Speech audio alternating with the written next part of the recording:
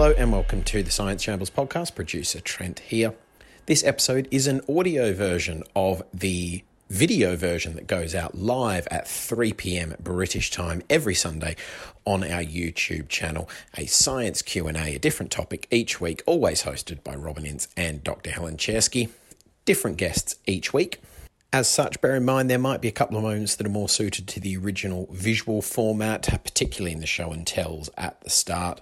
But that shouldn't hamper your enjoyment too much of this podcast version. And also, since it goes out live as well, everyone's on different broadband speeds, different microphones, different settings, so there might be a couple of little bits of audio dropout or echo or the random things that one encounters when doing something live over Zoom or Skype or whatever it is. You all know how finicky doing these video conferencing things can be by now.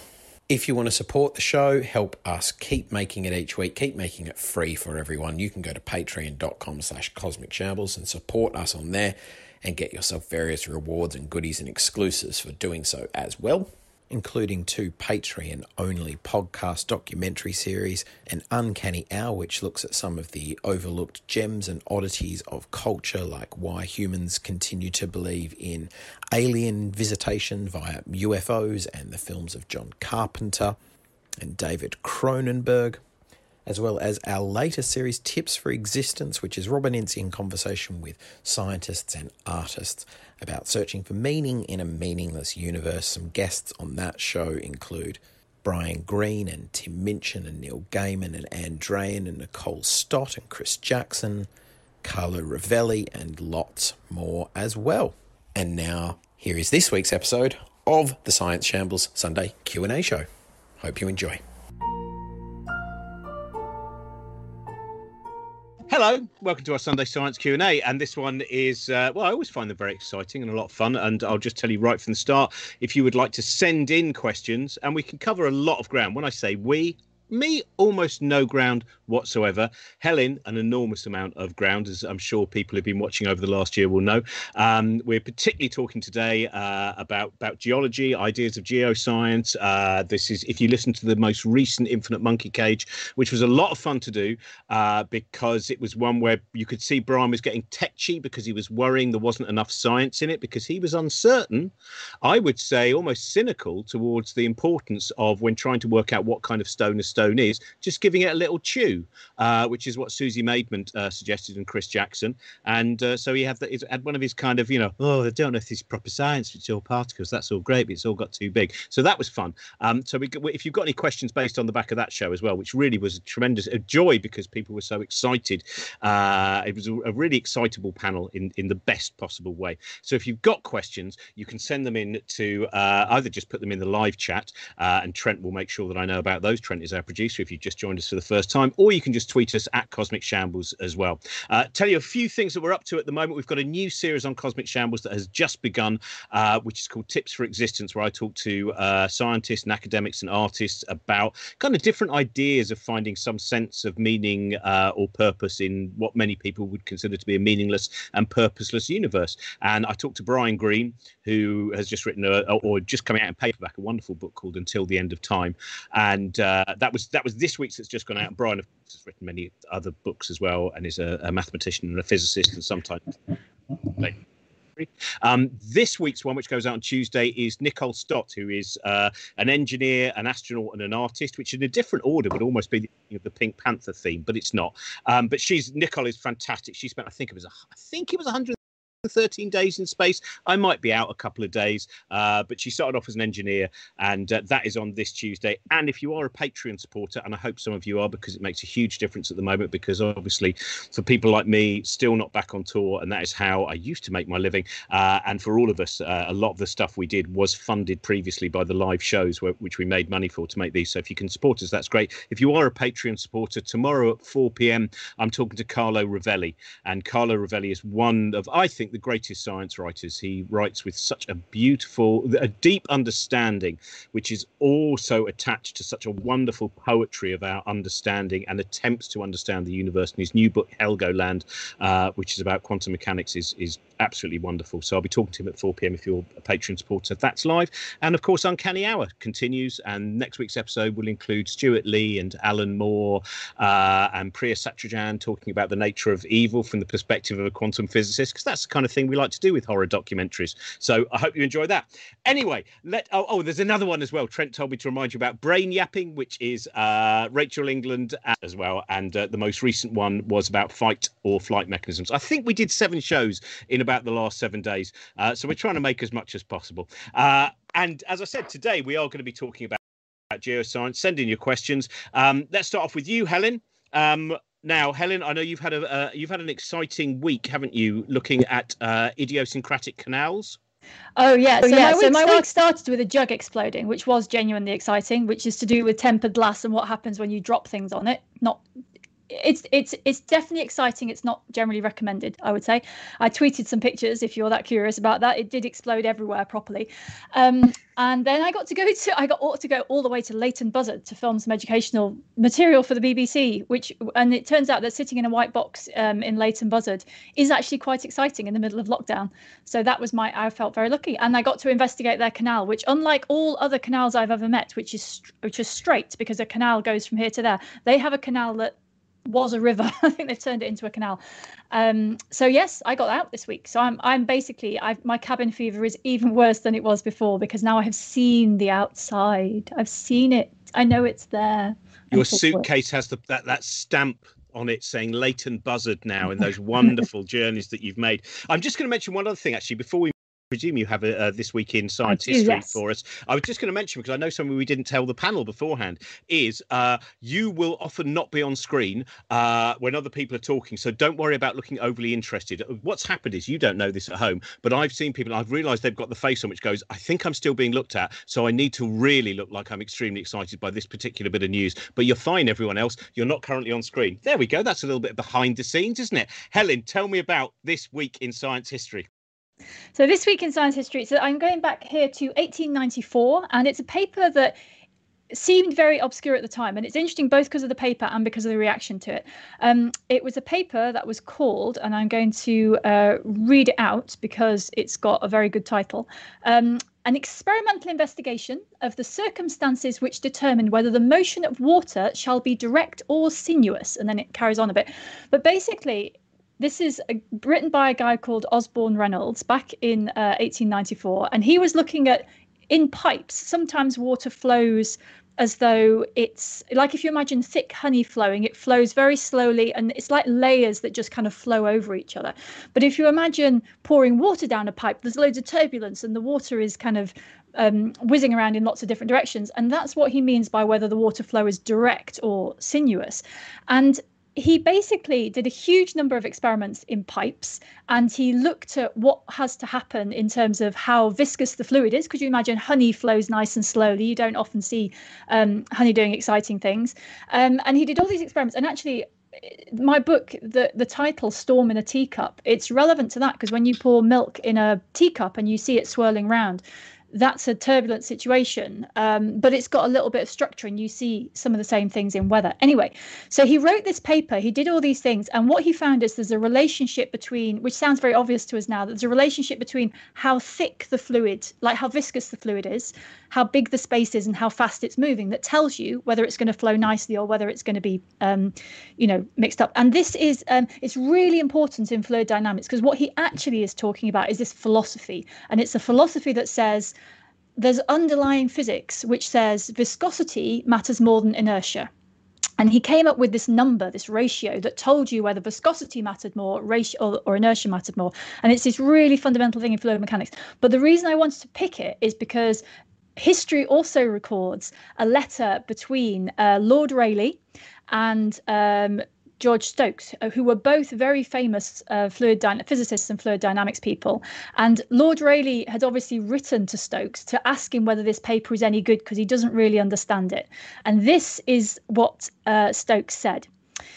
He said, I must plead guilty to not having digested Professor Osborne Reynolds' paper, though much time has passed since it was passed on to me, so he's clearly not bothered to read it. I find it very difficult to make out what the author's notions are. As far as I conjecture his meaning, I must say I do not think he has made his point. And then he goes on and said, here's an able man who can do this thing. And he comes to the end, he says, the fact that the author has gone to the expense of printing this paper shows that he himself considers it to be of much importance, although I confess I am not prepared to endorse that opinion myself, but neither can I say it may not be true. So he writes this really snotty letter, basically. And this is between two of these great physicists. And the paper that Reynolds wrote was basically, now, if you teach fluid dynamics, and I do teach introductory fluid dynamics to first-year students, these ratios, these numbers that say which bit of physics is more important, they are the absolute fundamental thing in all fluid mechanics.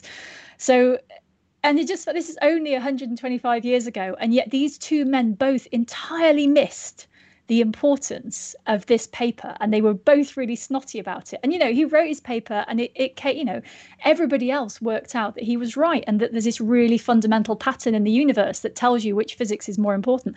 And so that's my bit of science for this week, just because it was really important. I love this letter. Well, it was the same in 1859, wasn't it? The presentation of Darwin, mutation, heredity, and natural selection. The idea of natural selection was at the end of the year. No, nothing much interesting has been presented to us. And so that's we have, by the way, had 117 complaints in the last 2 minutes from beekeepers who have said that they're very angry with you saying that nothing very interesting has ever happened with honey.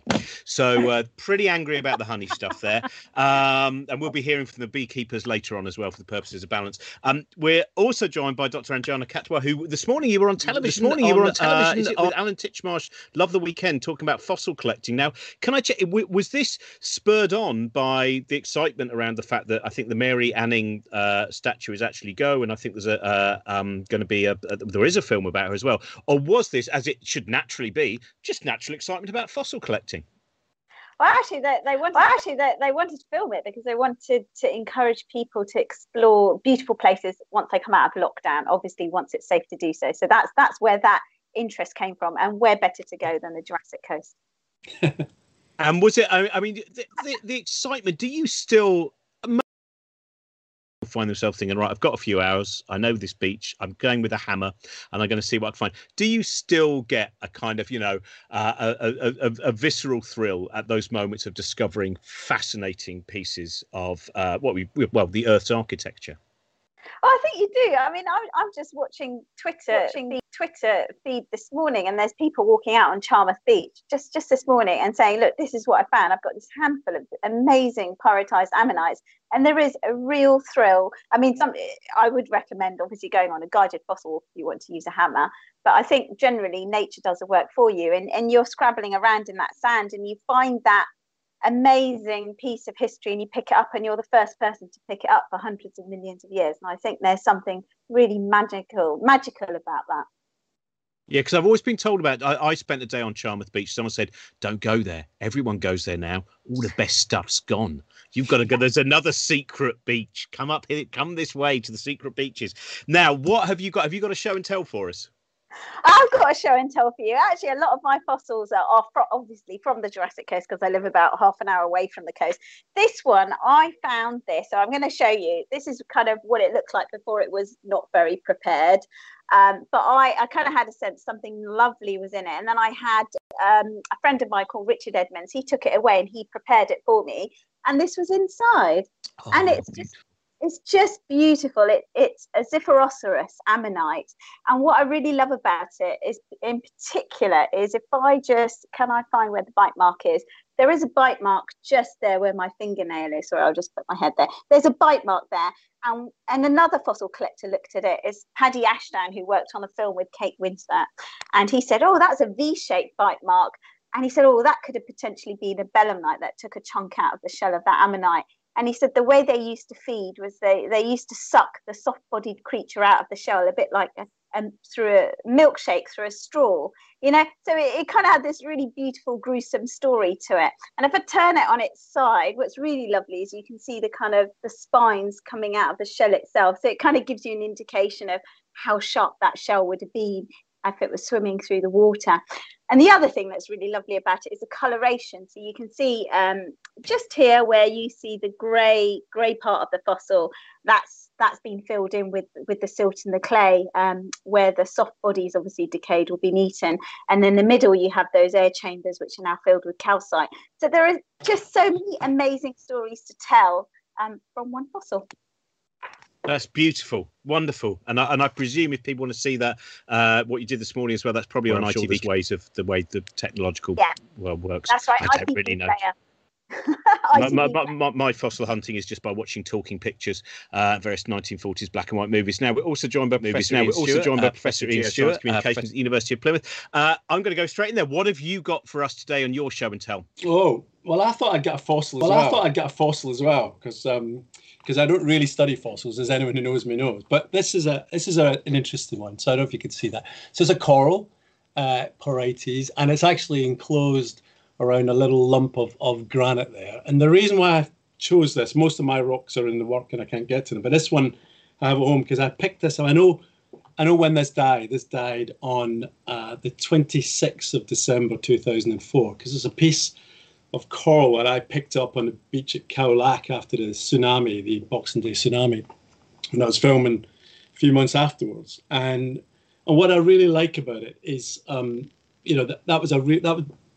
was probably the first time for me that I had to go to a kind of disaster zone and see the effects of stuff that I do lectures on, etc. So it was really, quite a seminal moment for me in terms of the way that I thought about my work. But also the other thing about it is just the amazing things of these natural corals. So we now use these. So corals are amazing. Many of the corals grow up to sea level and they have this intimate relationship with sea level. And so we can see if the land is rising or falling. So they're starting to date these things and actually detect past earthquakes on the back of the coral records going back 1,000 years. So it's kind of this way of, I'm sure for Ajana too, is for us rocks, I mean, there is a beauty in the thing itself. It is gorgeous, but it's like a portal. It's what it takes us to. It's these stories that it tells us. In this case, it's a kind of a dark underbelly of, the reality of earthquakes. But I think that's what I'm interested in is where these things take us into the past.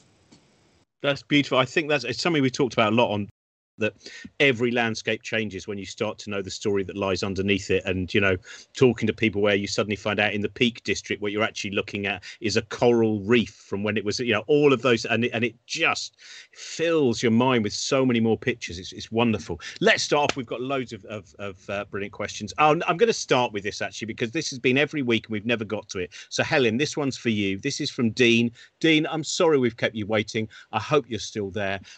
This is your question is important to us, so please hold. This is, what happens to water under extreme pressure? Does it boil, freeze, or just stay as water? So water is funny stuff. And it's actually very resistant to pressure in general. So if you go down to the bottom of the Mariana Trench, for example, so sort of 11 kilometers down, and when you're down there, the water at the bottom has all the weight of the ocean on top of it. So if you imagine standing on the ground and looking up, and then imagine seeing a plane that's at cruising altitude, so it's about 10 kilometers up, and imagine all of that distance between you and the plane filled with water, and the weight of that water pushing down on you. It is a huge amount of pressure, and so most things, if you squeeze them, obviously they get a bit smaller. Under all of that pressure, water only gets about 5% smaller. So it's a tiny difference. It's almost incompressible. So when you put it under pressure, water actually doesn't change that much. What goes into it can change. The amount of dissolved gas that it can hold and that kind of thing does change. But water itself changes very, very little. And I don't think anyone has really tried, because it's quite hard to experimentally put water under much higher pressures than that.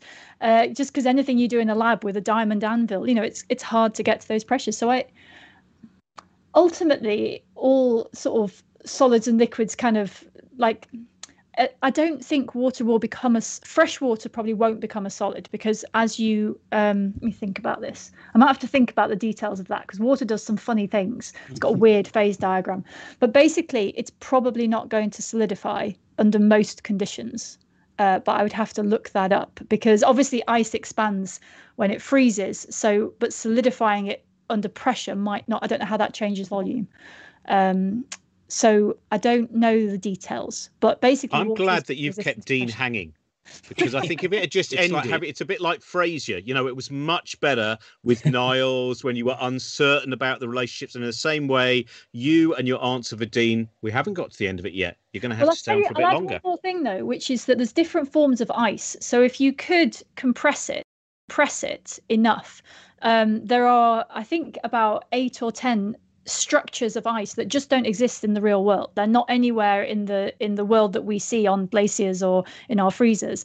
But ice has different crystalline structures with quite different properties. And if you put it under enormous pressure, you get to some of those different forms of ice. So if you could solidify it by squashing it, it almost certainly wouldn't be like the ice that we see in the freezer. It would be more dense and kind of a different crystal shape. But if you brought it out into the atmosphere, it would change. So you can never see it. That's the thing. You could put it under pressure. It would do all these interesting things, but you'd never see it directly. Well, that's a fascinating thing, isn't it? Because water is the liquid we spend the most time with, that we're made of, that appears to be everywhere. We kind of think of it as that being the way that something is, that it goes in this kind of the journey that water goes. And in fact, it's, you know, one of the reasons that makes it rare and strange is that it does behave in an unusual way, doesn't it? Yeah, and also the biggest consequence for Earth, actually, for the planet, which is actually very relevant to the geology, is it takes an enormous amount of energy to get water to go from ice to a liquid and from a liquid to a gas. And that energy is called latent heat. So the stuff itself doesn't actually change temperature. If you take ice close to the freezing point, you have to add loads and loads and loads of energy, and it will become a liquid, but it's still at zero. So you just have to put energy in to make it a liquid. And that basically stabilizes our planet, because it means that if we get a bit of extra energy from the sun, you can evaporate a bit of water. It's storing a huge amount of energy, and it will give it back later. And the temperature doesn't change very much. So that the latent heat of water and its enormous heat capacity make Earth a very stable place to live. So actually, it is very weird, but we wouldn't have a habitable planet if it wasn't that weird. Yeah, of course, strange things are needed to make things as strange as us. Let's go. Anjana, we started with ammonite. Let's move on to trilobite. This is a question from Bridget, who would like to know, what is it about trilobites that make them so abundant in terms of fossil hunting? I think it's the preservation, and that's all down to their kind of body structure. They have a really hard exoskeleton. So when we look at fossils and we look at the ones that are most plentiful, the best preserved fossils have really hard exoskeletons, and these are trilobites. You know, you can see these beautiful preserved bodies of trilobites that would have been kind of fossilized at the bottom of these seabeds, and they're kind of all crawling over each other, and they just look really weird and strange.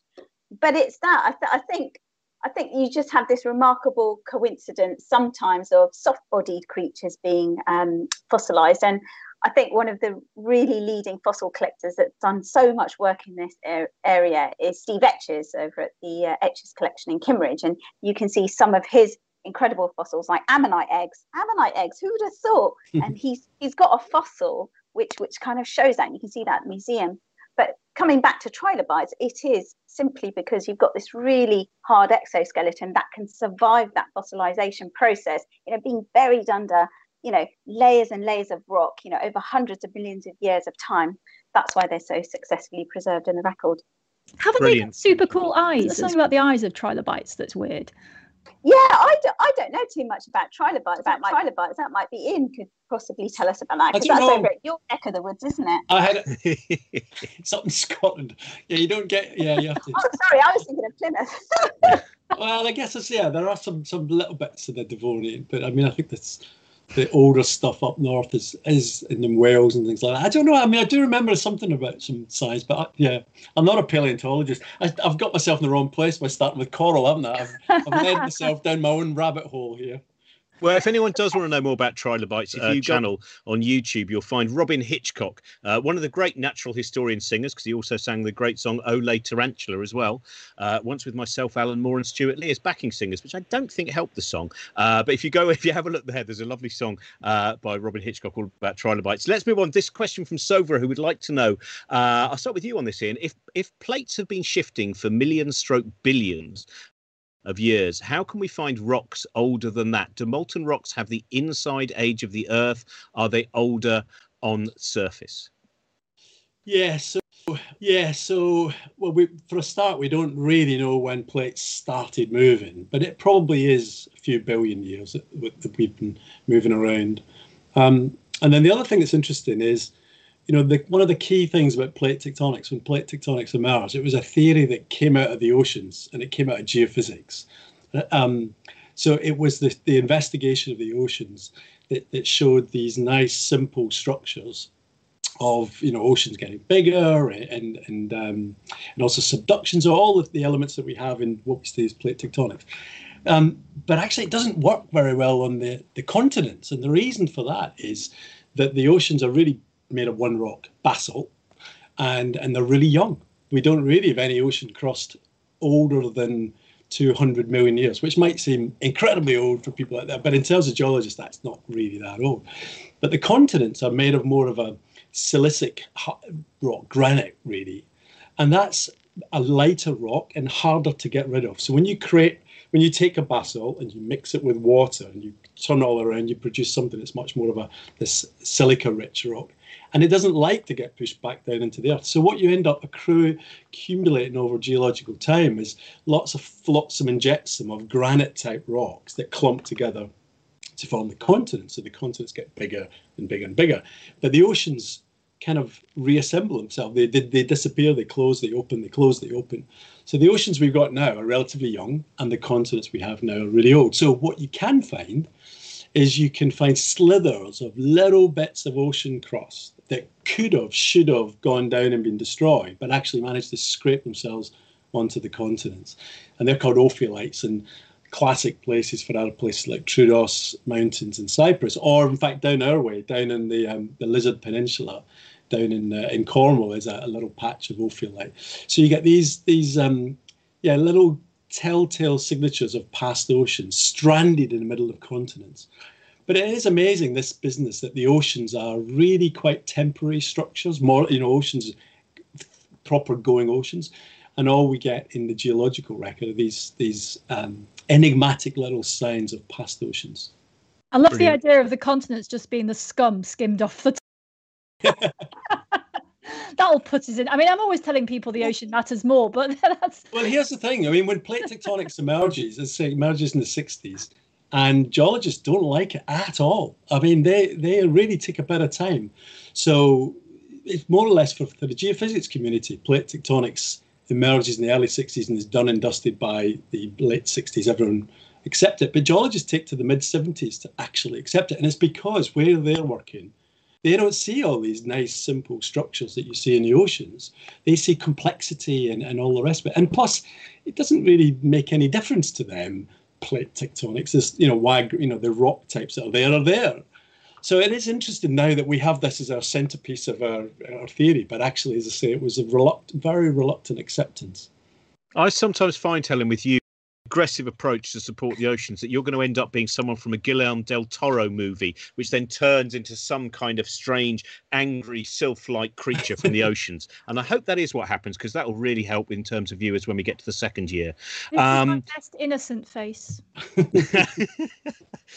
This is a question from Neil, and John, I'll ask you this. This is he says Neil does a lot of walking the Chiltern Hills. And he says he's noticed two types of rock in the soil: crumbly chalk and very hard flint, quite often with a beautiful purple colouring inside. And what he finds interesting is sometimes he'll find one at the top of a hill, others at the bottom, or vice versa, but it's not consistent.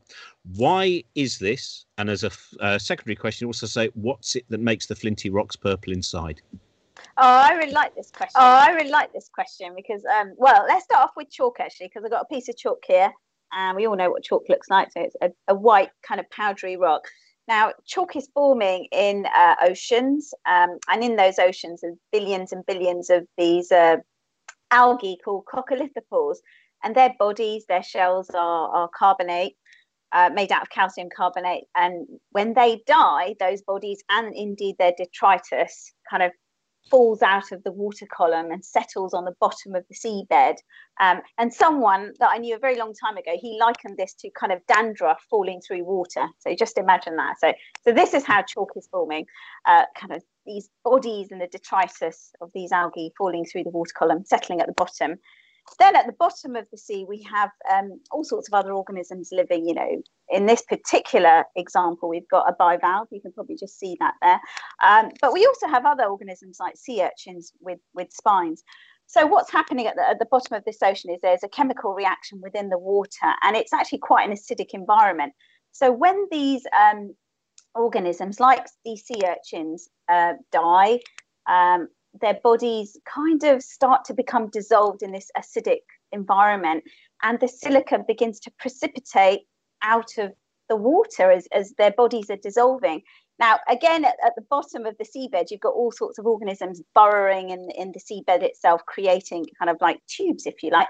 And this dissolved silica, I guess the best way to describe it is like a silicious ooze. So think of that like a kind of, gloopy kind of mixture. It oozes into these burrows, and over time, as these rocks become buried over time, this silicious ooze hardens into a microcrystalline rock called flint, and that deep purpley color is that color of the silica.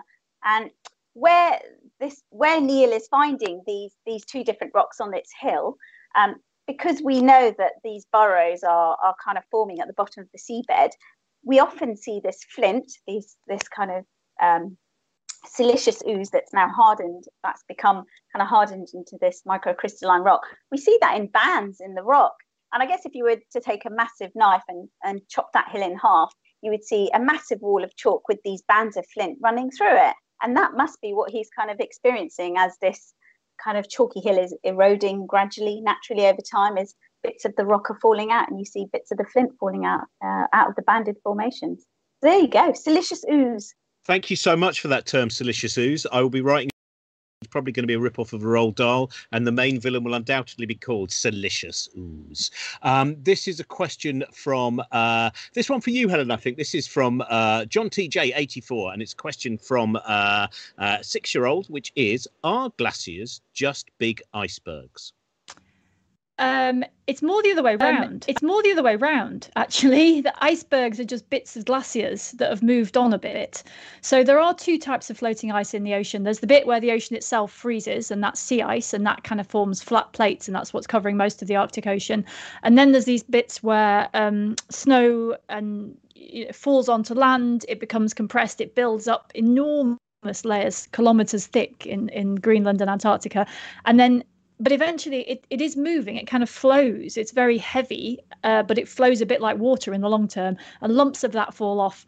And when they get to sea, they become icebergs. And so it's a different type of ice. It's much more compressed. You often see these very beautiful blue layers in it, which is where water has melted and then refrozen without the bubbles, and you actually get to see the true color of water, which is bright blue in a way that is slightly disconcerting. And you also get brown bits where you sometimes got organic deposits that formed a line. So icebergs are made out of glacier, but they're a bit further down the process, and they've been tumbled around in the ocean a bit usually, but they are more or less the same stuff.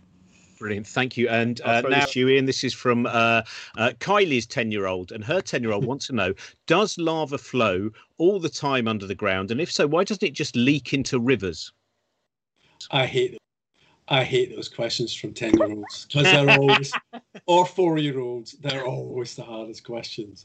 It's funny, we've just in the last few years, we're sort of rethinking the way that lava sits underground. If you look at the classic textbook, you see these almost cave magma chambers, these you get it in things like what was the one, Deep Impact, or the core, when they go in to the mantle and they find these things.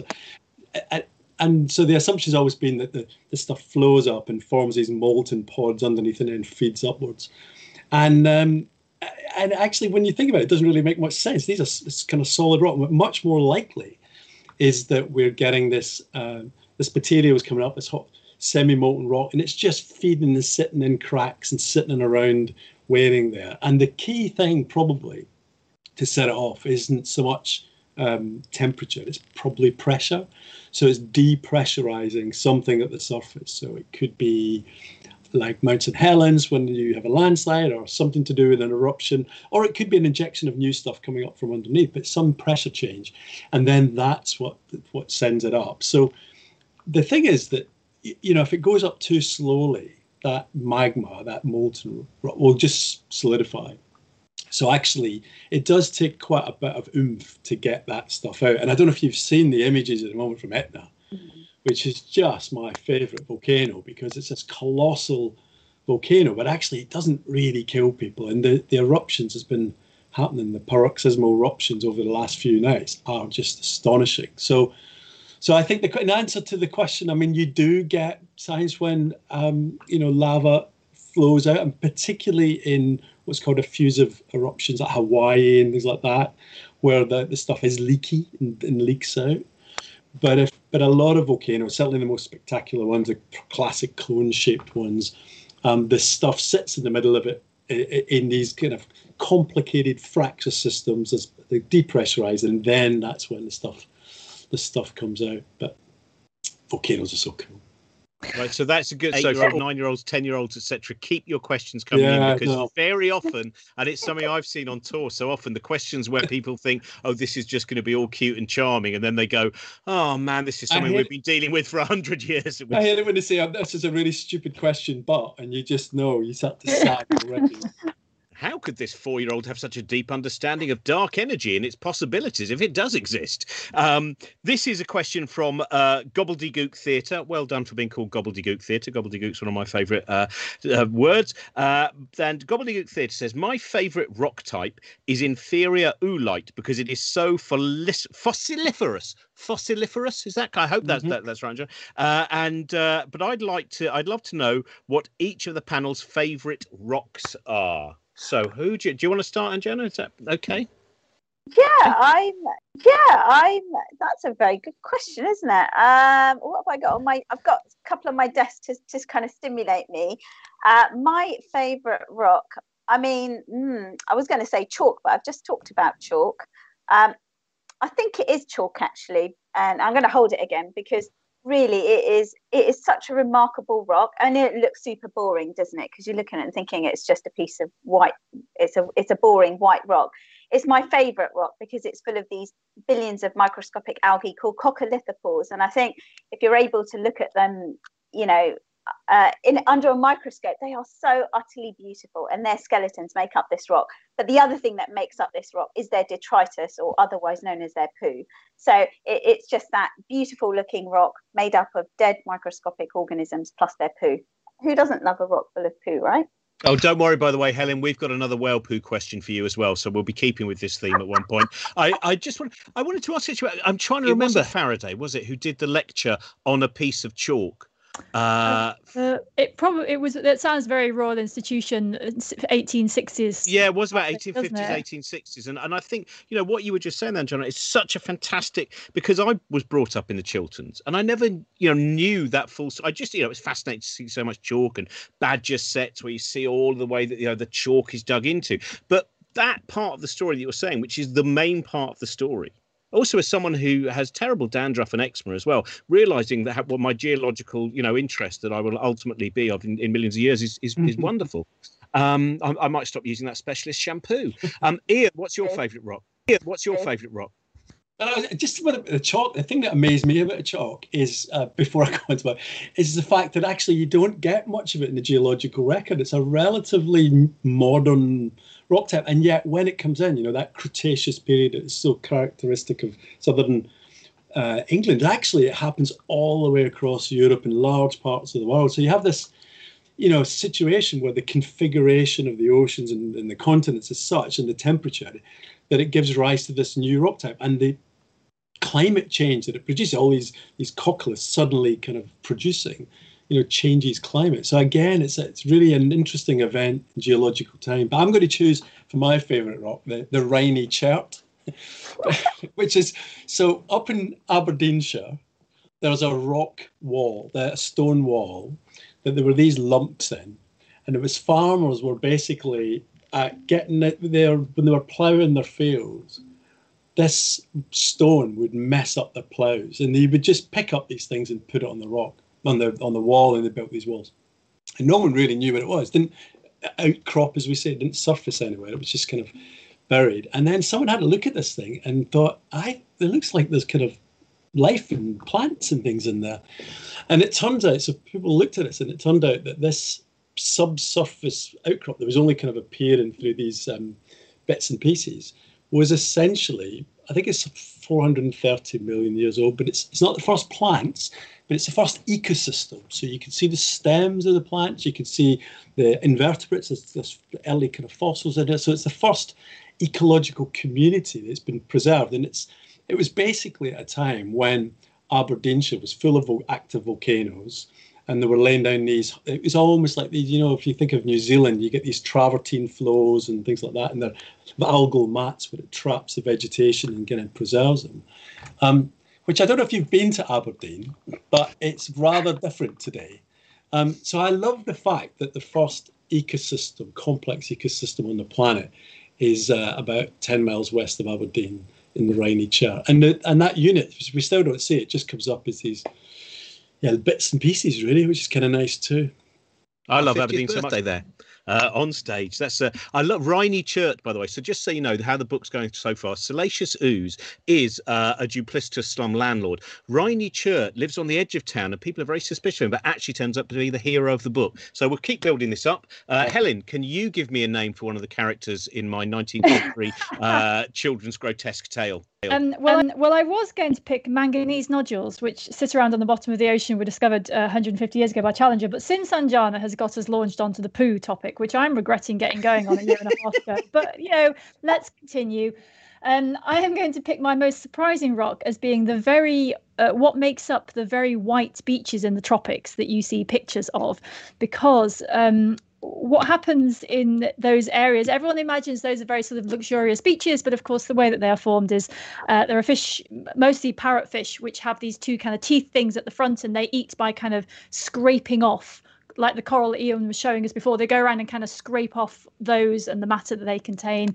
But then they've got all the stuff they want, and then they've got a load of bits of coral that they don't want, and they swim past you and they shed this little plume of white material. And that washes up and becomes the beautiful white beaches in the tropics. So if you have ever looked at a picture of beautiful white beaches in the tropics and wished you were there, I entirely encourage that point of view. But do be aware that what you would be sitting on is parrotfish poo. Brilliant. There we go. That is, you'll know that you've made it even worse for yourself in the coming weeks. The questions, you've broadened out the poo possibilities, or the poosibilities, if we just save time on that.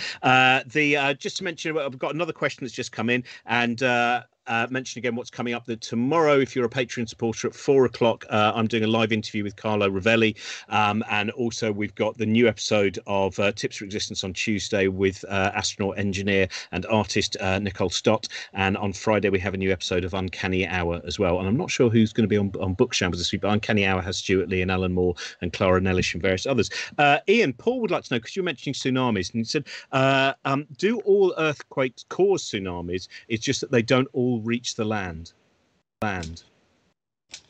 Well, no, you need a certain size of earthquake rupturing the seafloor to generate the amount of, I mean, you would get a disturbance in the ocean. You would certainly get that, but really to make it detectable, it needs to be a certain size. So many earthquakes, you get earthquakes that don't even produce any kind of displacement on the ground, on the seabed surface, because they're just not big enough. So you definitely need a dislocation of the ground surface. The only exception is, and this is a particular problem, is you can have an earthquake that doesn't trigger the rupture of the seabed, but it's enough to destabilize the coastline, so a slump, a submarine slump. And because that then produces a displacement in the sea, the ocean column, that can produce a really big tsunami. It actually produces much bigger tsunamis in the sense that locally you can have tens of meter high waves, but what happens is they dissipate very quickly, so they don't travel across great oceans. But you can get situations where, well, Lituya Bay in Alaska in the 60s, there was a 500-meter high wave that trashed an inlet and actually wasn't even noticed in the inlets on either side. So you can get really big tsunamis, and that was a relatively small earthquake that caused a rock slide into a very narrow fiord, if you like, producing that. So it's kind of tricky because you can have, I mean, you'll see it all the time. You got an earthquake. There was one last week in kind of the Western Pacific, really big earthquakes, but they don't necessarily produce a tsunami, and then because you've not had enough displacement, and then you can get, a relatively small earthquake that doesn't change the seabed but produces a landslide, produces a big tsunami. So it's a bit of a tricky one, that one. Oh, thanks very much. Thank you for your question, Paul. James, Andrea, if you're okay, we'll start with this. This is quite a specific one. I was watching a documentary recently on Amazon about the cave crystals in Mexico, and the scientists featured there said there was still a lot of unanswered questions about how it was formed. The documentary was made in 2005. Have we learned more over the last 16 years? Oh, I don't know. I don't really work in this field. So, I mean, at the end of the day, I think geology is such an evolving science, and I think with that discovery, and I think I know the cave that they're talking about. Ian, didn't you do a program there? Yeah, I went there once. It's an amazing place. We filmed in this. And Janet, I don't want to take over your question. No, that's fine. It's just not my area of expertise. But I mean, what I would say is there's plenty out there to discover, and I think, as we all know, science is an evolving subject. And even if you're 4 years old and you're asking Ian all about volcanoes and where the lava flows can go into rivers, I think it's important for anybody out there to know that science is evolving. We haven't answered all of those questions, and there's an opportunity for everybody to have an input into how our ideas develop, if you like. But coming back to crystals, Ian, because that's more your...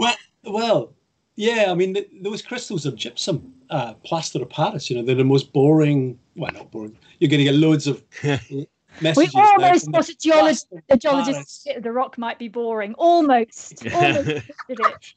But they're very commonplace minerals, but they are like 20-30 meters. An astonishing place. And so we filmed, and they were with the second crew in after a National Geographic did a whole 1 hour, and they call it the Cave of Death.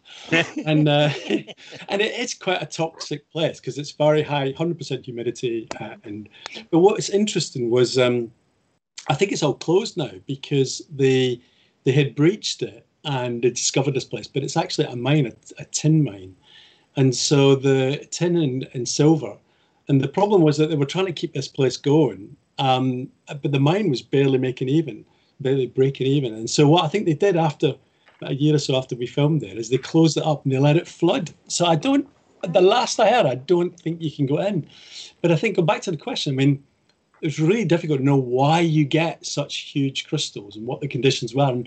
And I don't think we have solved that because we haven't really studied. But I kind of like the fact that it's now been closed back in again in a way, So many of the amazing places we then explore and examine and all the rest, and we almost know too much about them that we lose the poetry and the awe and all of that kind of stuff that I think we need to kind of keep preserved a little bit.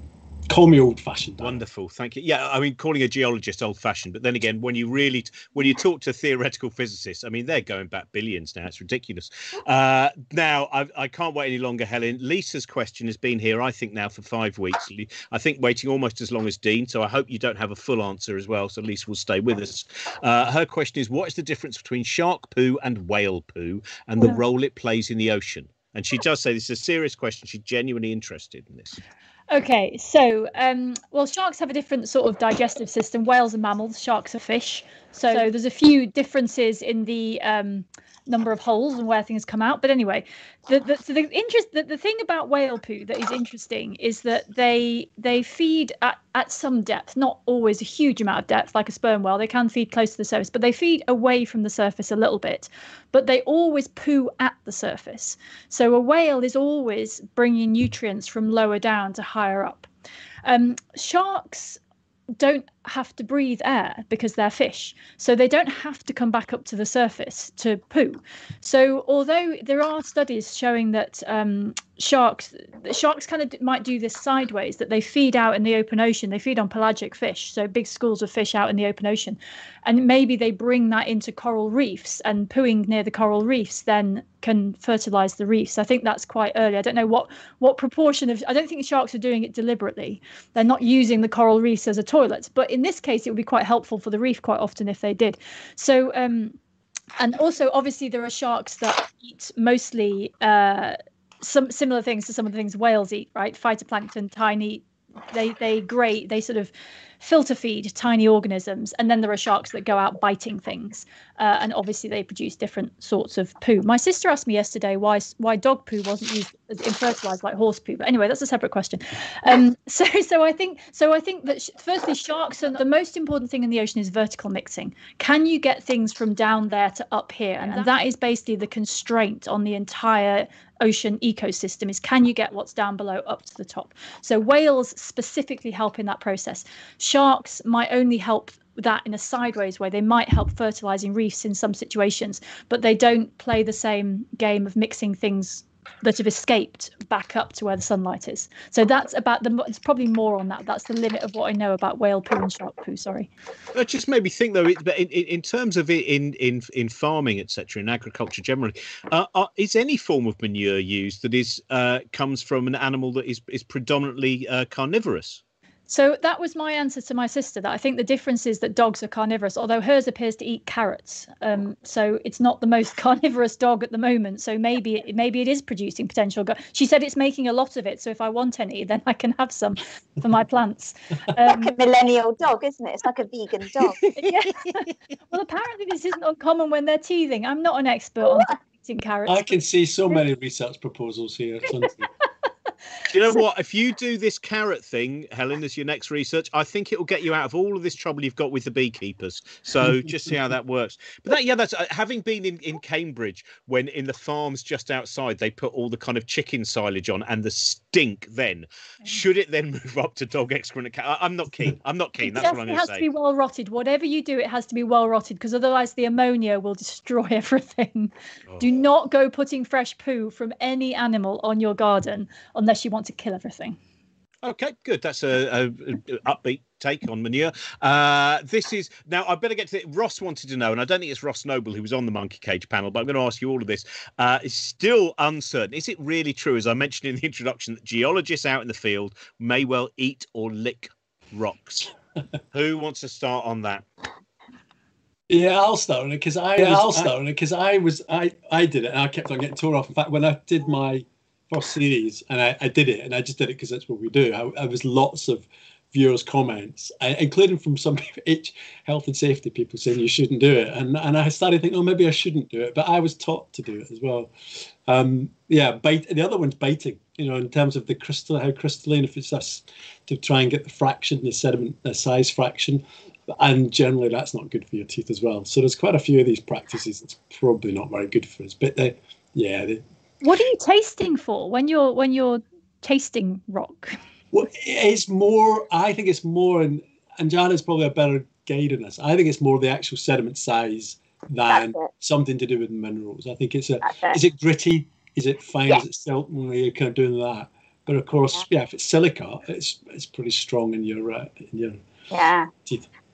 I mean, I was always taught that, silt had that soapy texture between your teeth, and you kind of pick a bit up and you'd kind of put it in your teeth and just kind of grind it around. It's absolutely great grain size. That's why you're doing it. That's why you're kind of grinding it in your teeth. And you can see how white my teeth are. So silt. Yes, I don't know if I'd recommend it, but it's what you were taught, wasn't it? Yeah, no, absolutely. Yeah. It's very interesting, but we will not take any responsibility for anyone who now goes out into this and has any dental damage. This is, I think I'm going to throw this one initially at you, Helen, but please, anyone else, if they were... Actually, no, I'm going to change the question. We will still get to your question, Francis, but I thought this was interesting. Talking before about kind of continental drift and those ideas quite early on the show, Mr. G was interested in knowing how long it would take for the basic map of the world to be so different that it would feel inaccurate. That to actually, if you looked at a globe, to actually go, it's now too far away from this image.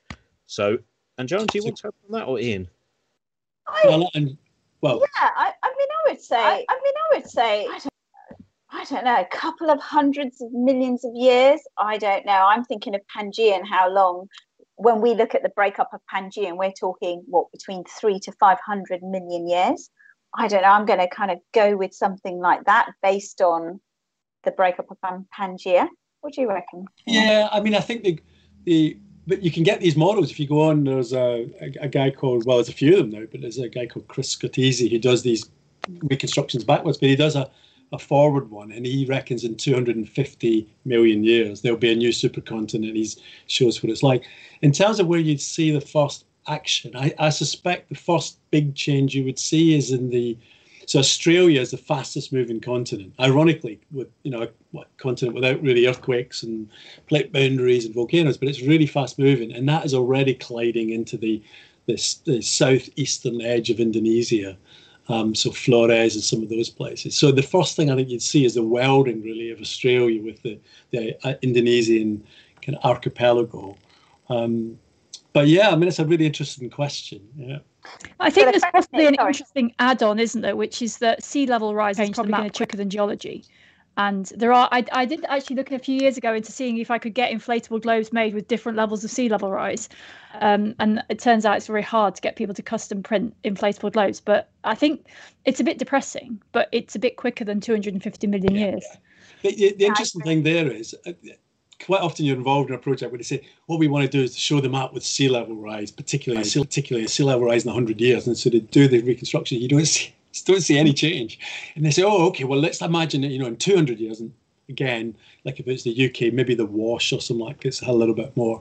And then through desperation, the producers will melt the whole of the Antarctic ice sheet. And then you get something looking very, very different. But you're absolutely right. I think geologically it will be sea level that's the main driver of that changing the geography. Did you want to add something to that as well? I was surprised that no one mentioned Brexit and the impact that would have on us rejoining the European Union.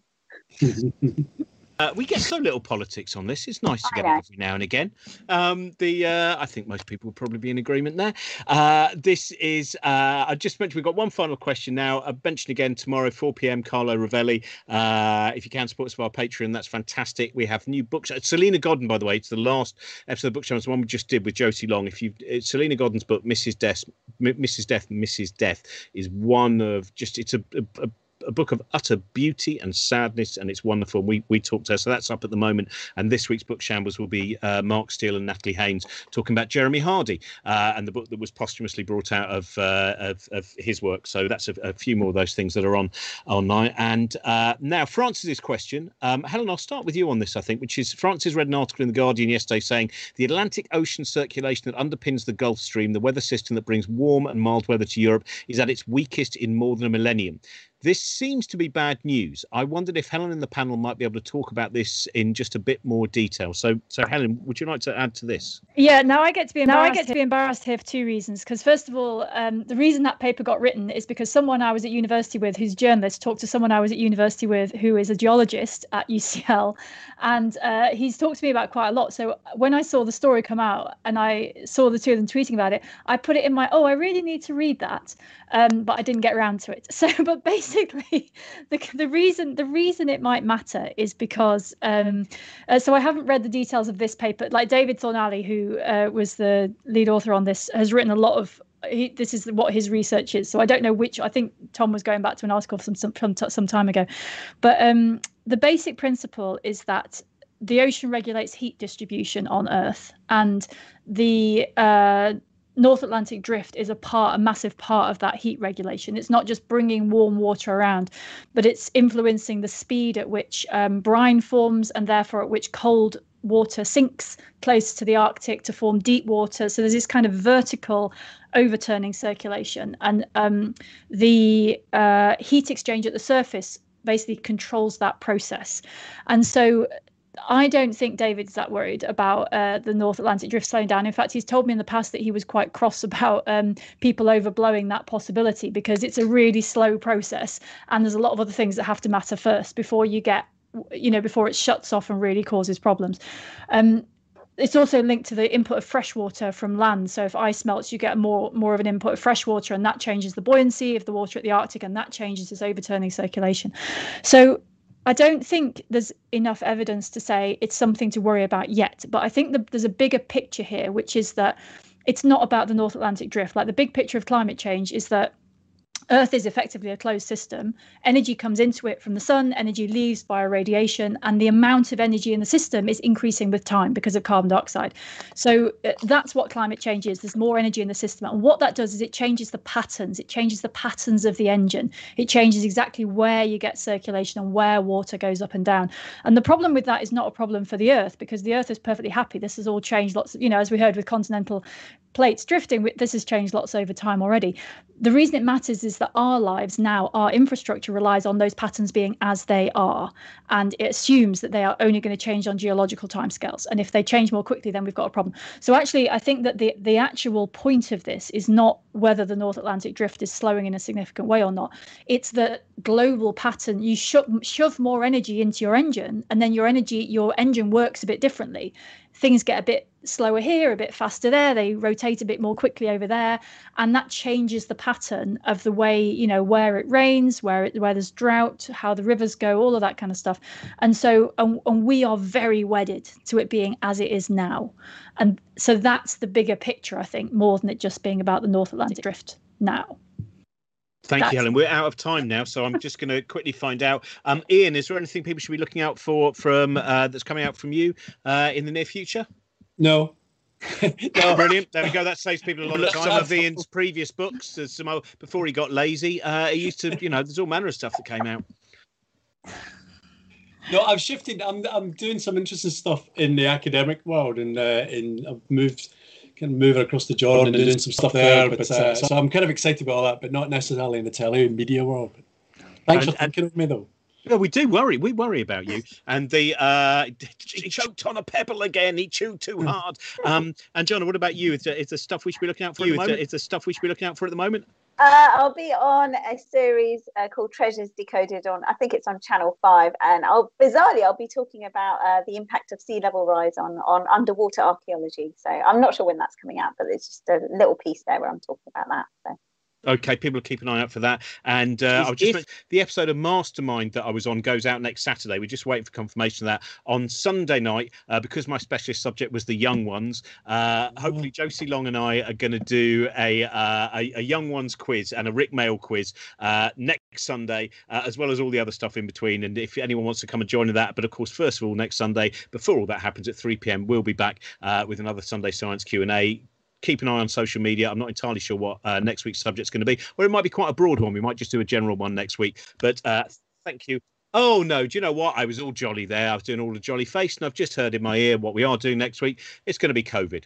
But that said, it has been an incredible for those people who watched the first Q&A that we did about this probably at the end of April last year, and you compare what was being said then in terms of our understanding with the understanding that's happened. It is an incredible story of science as well, and I hope you'll join us for that panel. We always have wonderful people who are very often at the forefront of research, and please do keep up to date with it. There are still, I know probably not people watching this, but get ready. There's still so many people, doctors and nurses and hospital workers, who not only are at the forefront of an extremely difficult situation, which in terms of for mental health, for just mere sanity is difficult, but they're having to deal with all manner of stuff, which I am frankly going to say is crack pottery, which is making their lives more and more difficult. So that's one of the reasons we need to stay on top of understanding what we should know. So join us for that, for the COVID panel next week, and then we will have lighter moments later on that evening, hopefully with a quiz about Rick Mail and the young ones. Thank you to our producer Trent Burton, thank you to our patron supporters,